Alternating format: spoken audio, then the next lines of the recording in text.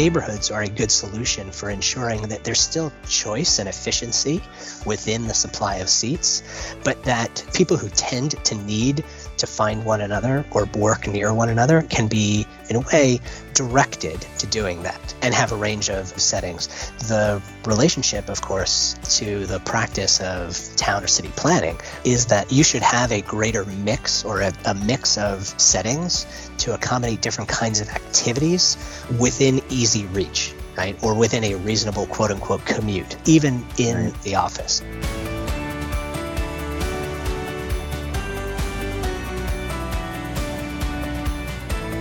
Good day, everyone, and welcome to Workplace 2.0, Tango's podcast about all things corporate real estate.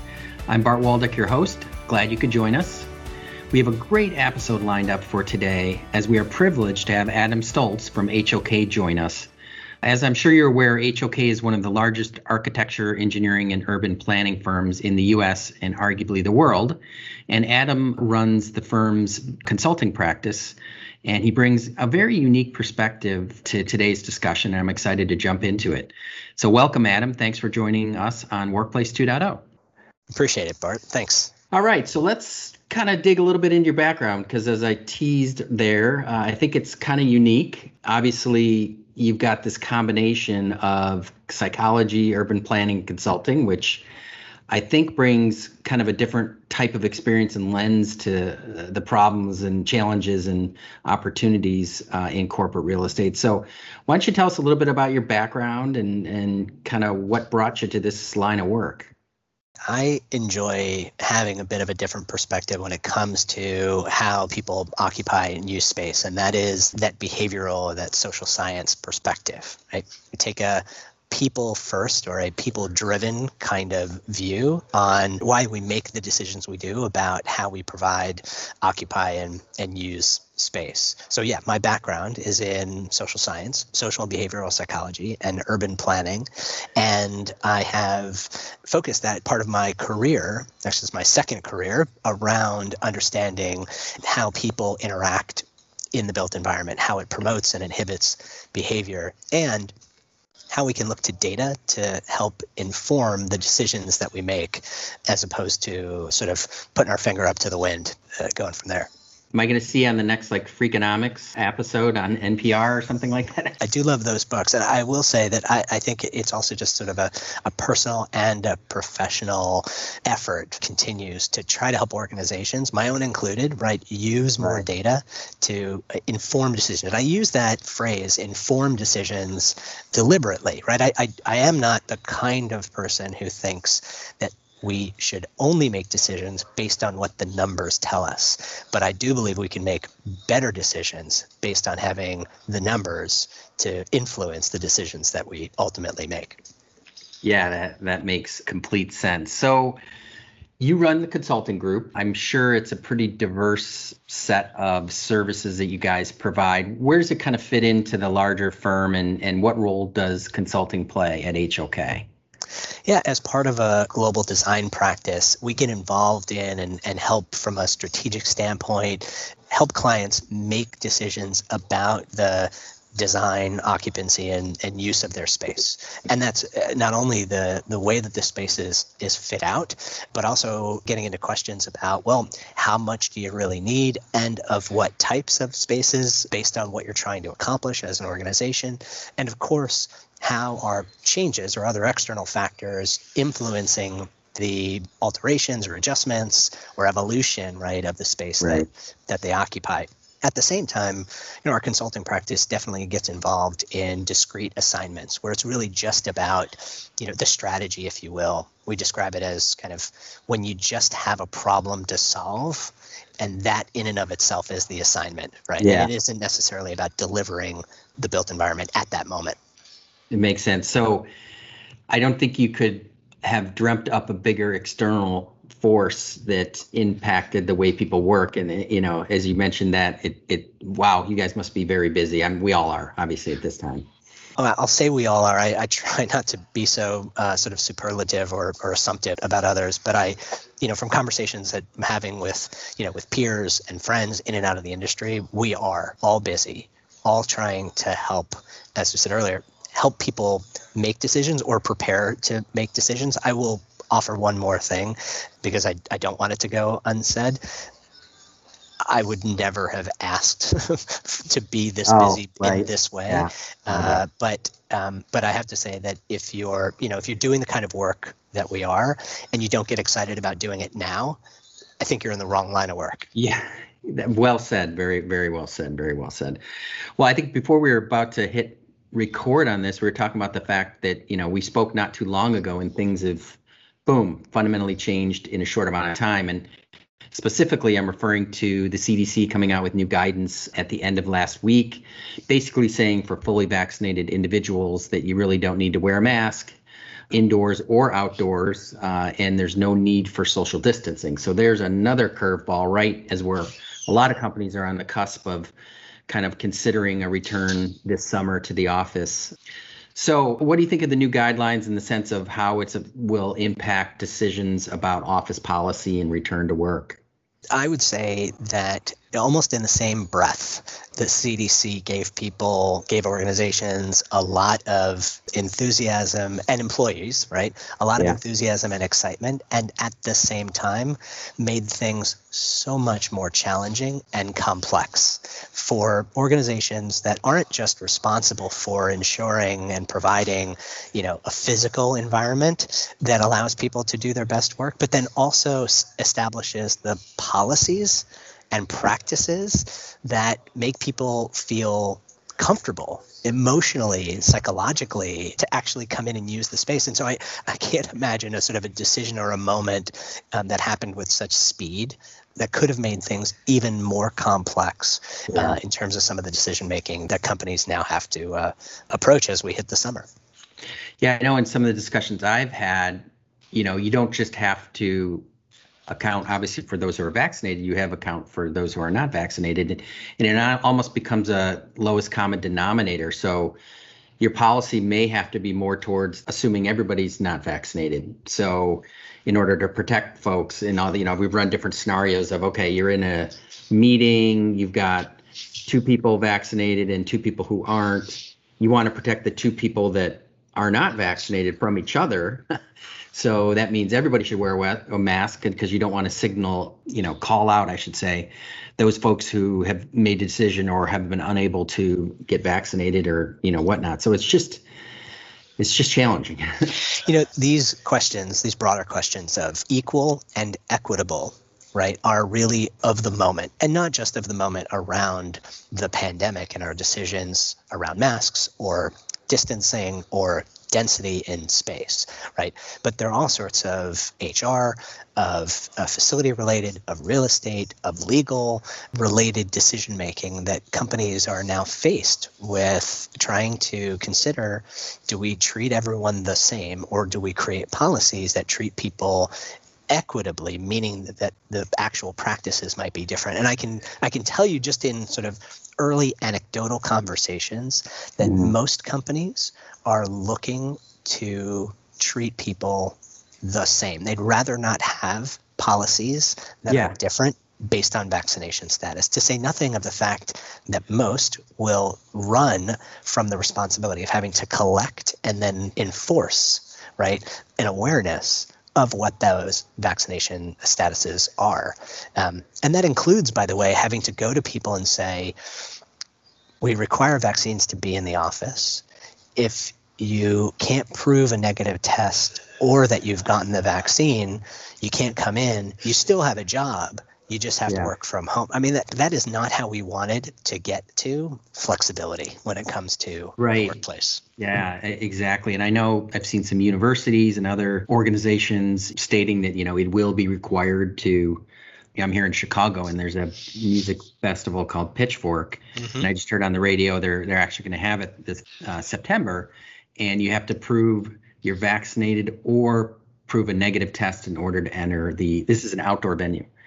I'm based in New York, and New York Marathon just announced that it will move forward the first Sunday in November. And the same thing will require proof of a negative test or a vaccination status. And, it's hard to distance when you're running, a marathon. Yeah.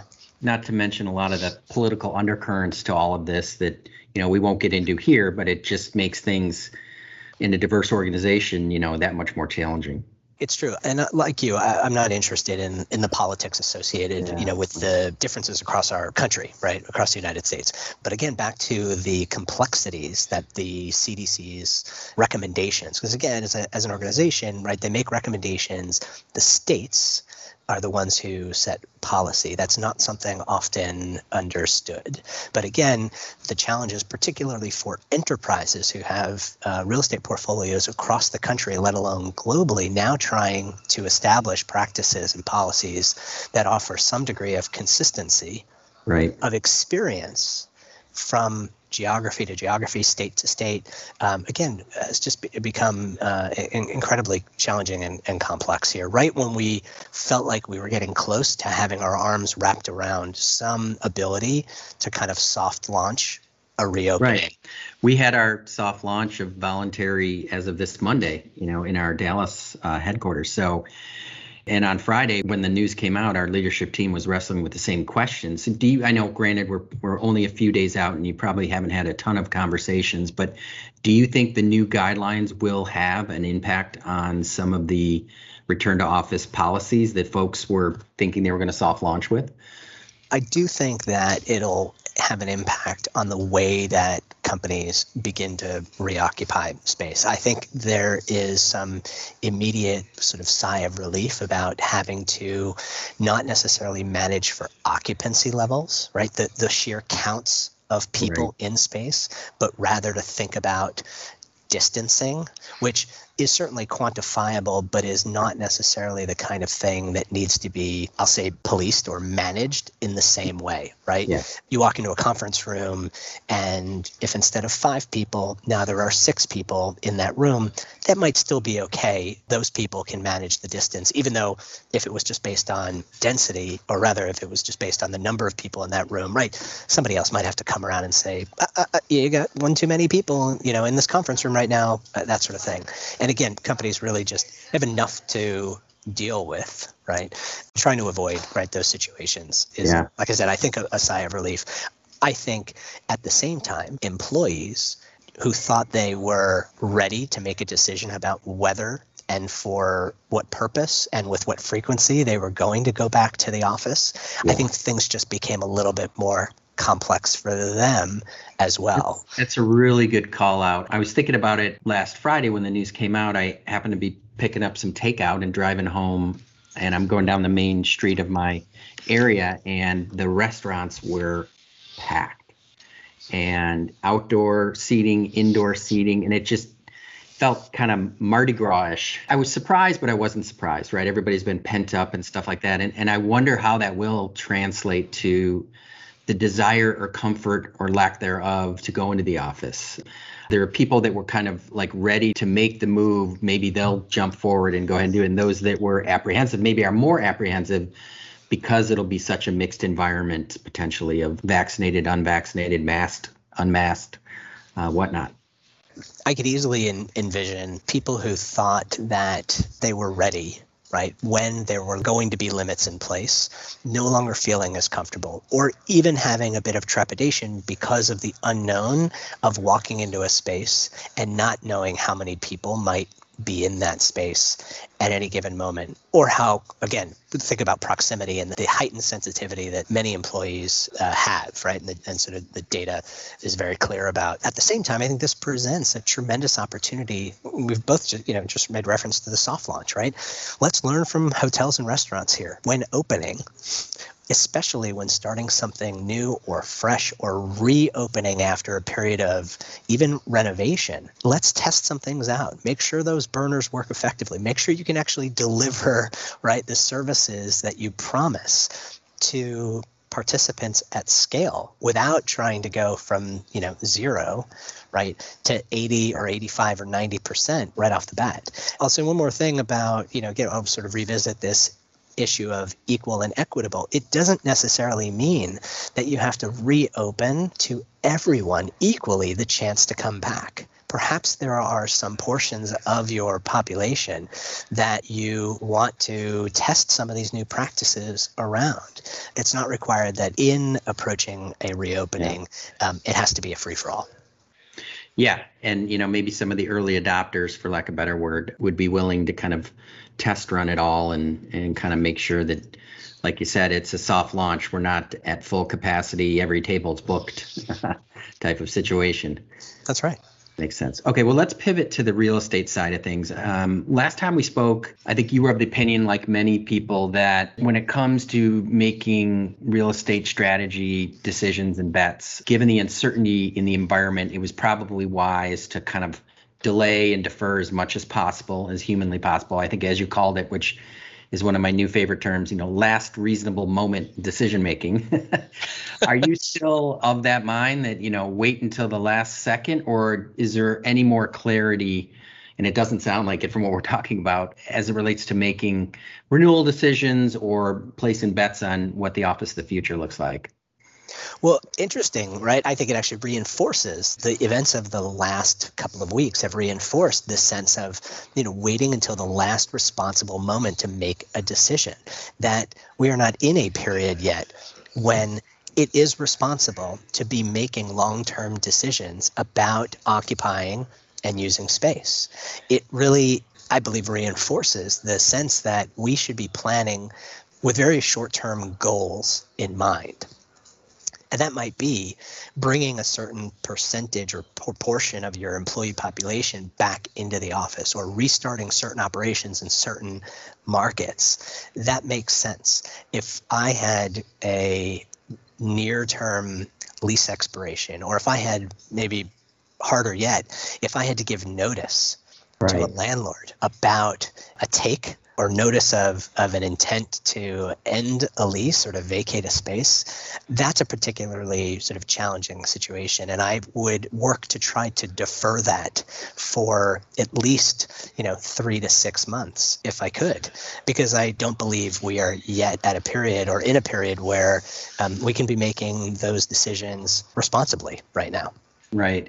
I had a similar discussion with another guest, and they use this term of, you're going to have to pay a flexibility premium. If you want that flexibility, if you want the shorter term, or if you want just to kind of not really lock yourself in, there's a premium for that. But that may be the wiser decision given the risk profile of what's going on. Maybe so. I don't, not knowing that guest's perspective, I could certainly understand that. At the same time, supply and demand is I think a wonderful sort of economic condition. And just wanting flexibility doesn't mean that there's someone who's there to snatch up the space. And so being allowed another few months to make a decision that might enable you to stay and continue to pay that landlord or building owner might be well within their interests, without giving you a hard time or a penalty for doing so, because the alternative, right, is a full year's worth of expense, right, between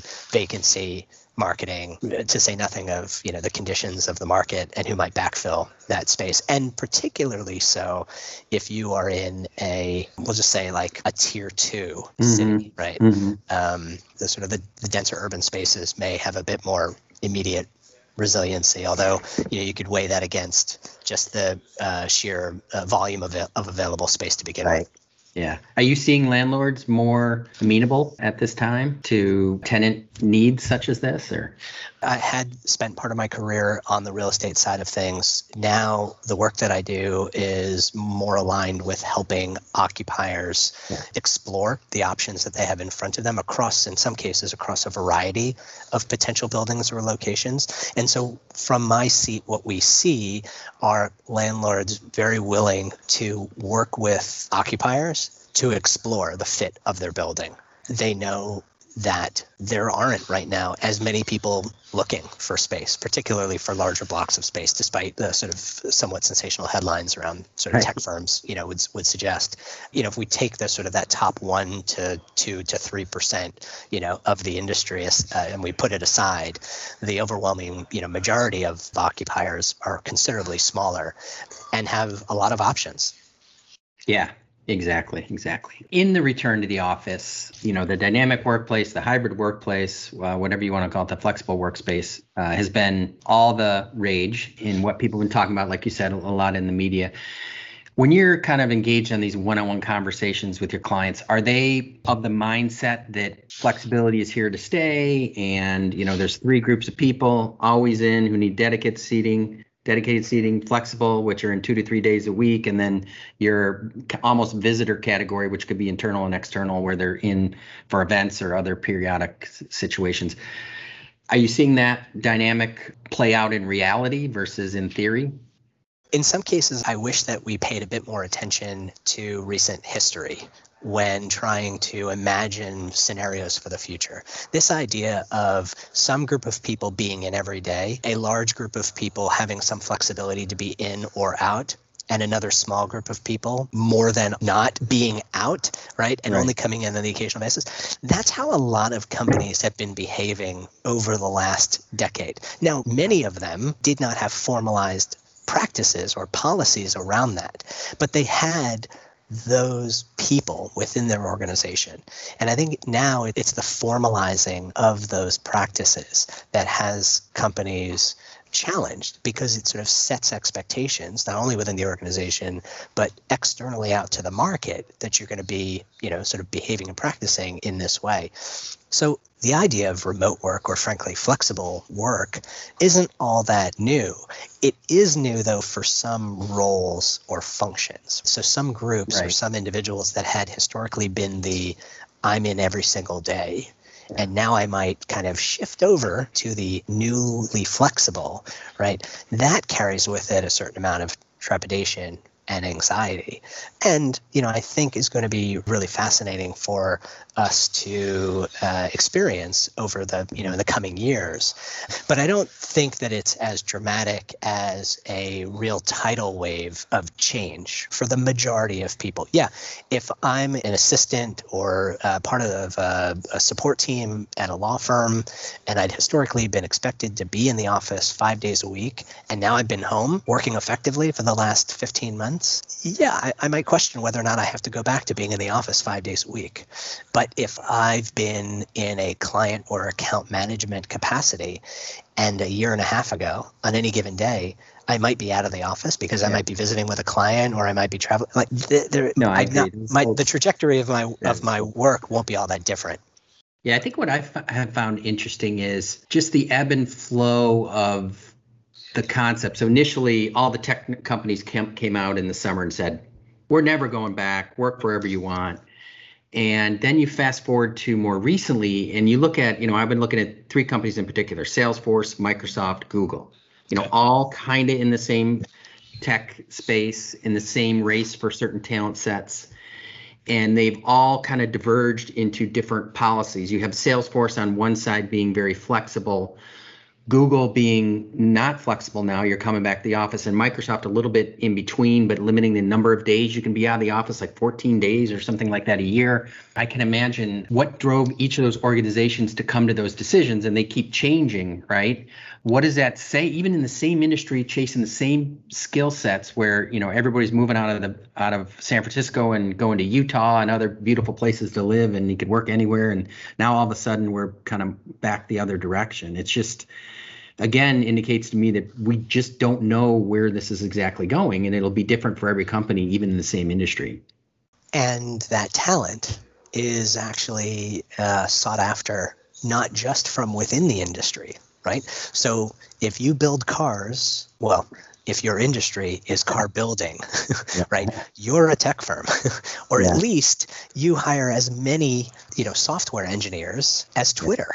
And so the idea that the set competing for talent is only within, the industry or a particular geography has certainly changed. And by the way, that was changing before COVID-19's impact on talent, and will continue to do so.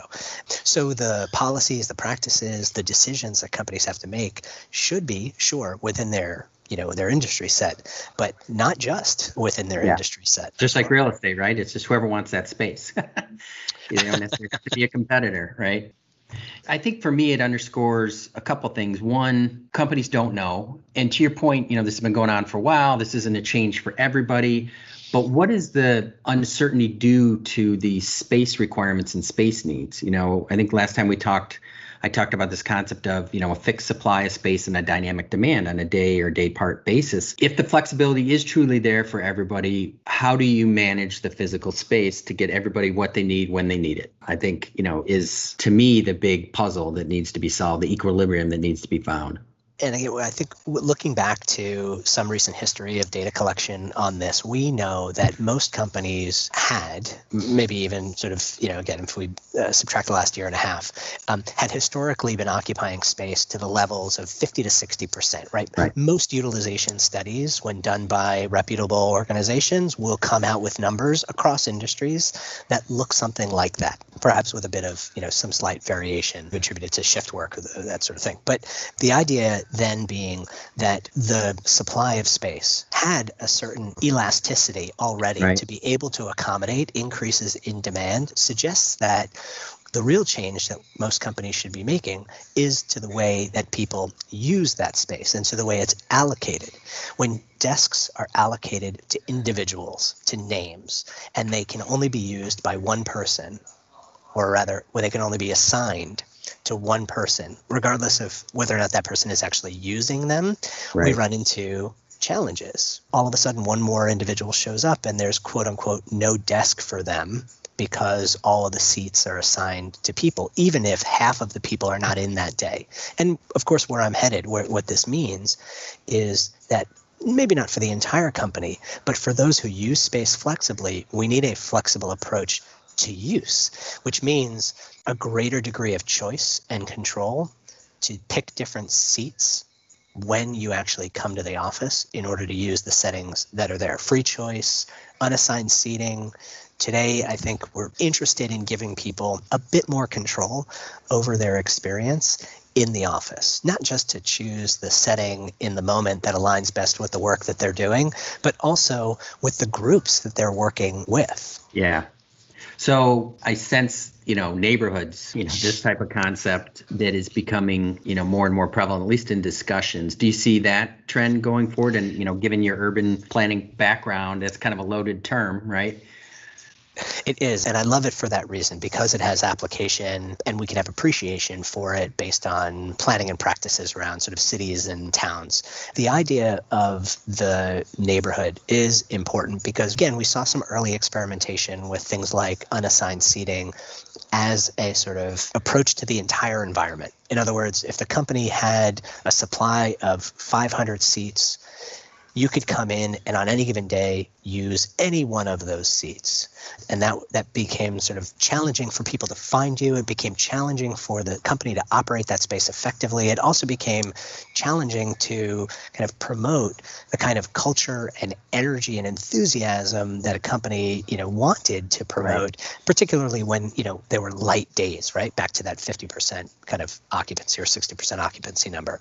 So neighborhoods are a good solution for ensuring that there's still choice and efficiency within the supply of seats, but that people who tend to need to find one another or work near one another can be, in a way, directed to doing that and have a range of settings. The relationship, of course, to the practice of town or city planning is that, number one, that you should have a greater mix or a mix of settings to accommodate different kinds of activities within easy reach, right? Or within a reasonable quote unquote commute, right? Even in the office. And that mix should be rooted in the frequency of the activity that goes on within that neighborhood. So that's open and enclosed, formal and informal, active and quiet. These are things that if you think about your town, those settings, those places exist. The second one is about distance, so the physical layout. When you're in a space, long, thin rectangles that make you walk from one end to the other in order to identify or find or use a different setting can be challenging. And you just won't go that far, to take advantage of it. So the building shape is fine, but the neighborhood needs to be more considerate of how far people will travel to take advantage of something. And the last one is that really vibrant cities and towns reward curiosity. It means that you shouldn't be able to see everyone and everything from one point, that you should have to travel. And in traveling, other things may become in view, may be revealed to you. Or and you'll interest, right? Yeah, become of interest, right? And that'll allow you to decide, have I gone too far? Is it time to turn back because I don't need what's there? Or serendipitously, wow, did I just come across something that is new? Or maybe this area is quieter, or maybe I've now seen something that I didn't even realize was around the corner and can enjoy or take advantage of. So as we think about the way that we plan and program, particularly, interior spaces, we want to reward people for being a bit curious. Yeah, that's fascinating. I've yet to hear that perspective, but it makes a lot of sense. And, the other, at least talk track that's going everywhere is we're moving to more collaborative space. People will come to the office for collaboration. What does that really, it's such a nebulous term. What does it really mean in practical space terms? Yeah, I love this. Collaboration in and of itself is not a thing. Of course, there are different types of collaboration, right? You and I are collaborating right now from two very different places, and we needn't be in the same room in order to do this effectively. I have colleagues like that as well. So there are certainly moments when co-creation calls for being in the same room at the same time. But there are other times when that collaboration or interaction is maybe even asynchronous. I'm working on a document. I'm going to pass it off to someone else who are going to continue to work on it and then pass it back to me. We didn't need a conference room for that, and yet we were collaborating right on that document. So I think the first important thing is to understand what is truly the nature of the interaction that as an organization or a team you're really trying to solve for. But the second important thing for a lot of organizations to realize is that in all of our study of work patterns and styles, we haven't found one yet that when they go to the office, collaborate the entire day. Right. So yes, we're incredibly hungry for it because in many ways we've missed a lot of certainly the informal interaction that makes working in an organization so culturally and enjoyable and enriching. But in missing that, we don't want to go so far as to suggest that the only reason people will show up is to interact with others, because their work days don't exist that way. We don't collaborate for 9 hours at a time. We do a bit of work together and then we break to give our brains a rest to process the interaction that we've had, or even just to try to advance something by ourselves, or to let a colleague advance something by themselves before getting back together to work on it a bit more. So tomorrow's workplace still needs to provide a range of both settings for group and settings for the individual in order to make sure those activities are well supported. Yeah, that makes a lot of sense. Okay, so let's pivot to our last topic I want to explore, and you touched on this a little bit, data. And data translates as well into technology. And our industry in real estate and facilities has tended to be a laggard in this area. How do you see the pandemic accelerating or not accelerating the adoption of technology and then the use of data to make more informed workplace decisions? Two ways stand out to me, Bart, and I'm encouraged because I think both are well within our reach. The first is that many that we've worked with and are using systems to collect information or collect data on the way space is being occupied and used have not had those systems as kind of proactively or dynamically outputting information upon which they could or should act. To be really direct about it, I think that whether we're talking about sort of the advancement of dashboards or push notifications, right? Often it was, well, yeah, we've got this system. It's collecting information. If I want to analyze it, I got to go in, I got to download the Excel. Then I have to put the Excel, in my Power BI or in Tableau, and I got to create the dashboard and output a report that I'm going to present. How about that system sending me a push notification when the occupancy of a particular area is more than 10% what it was the same quarter last year, right?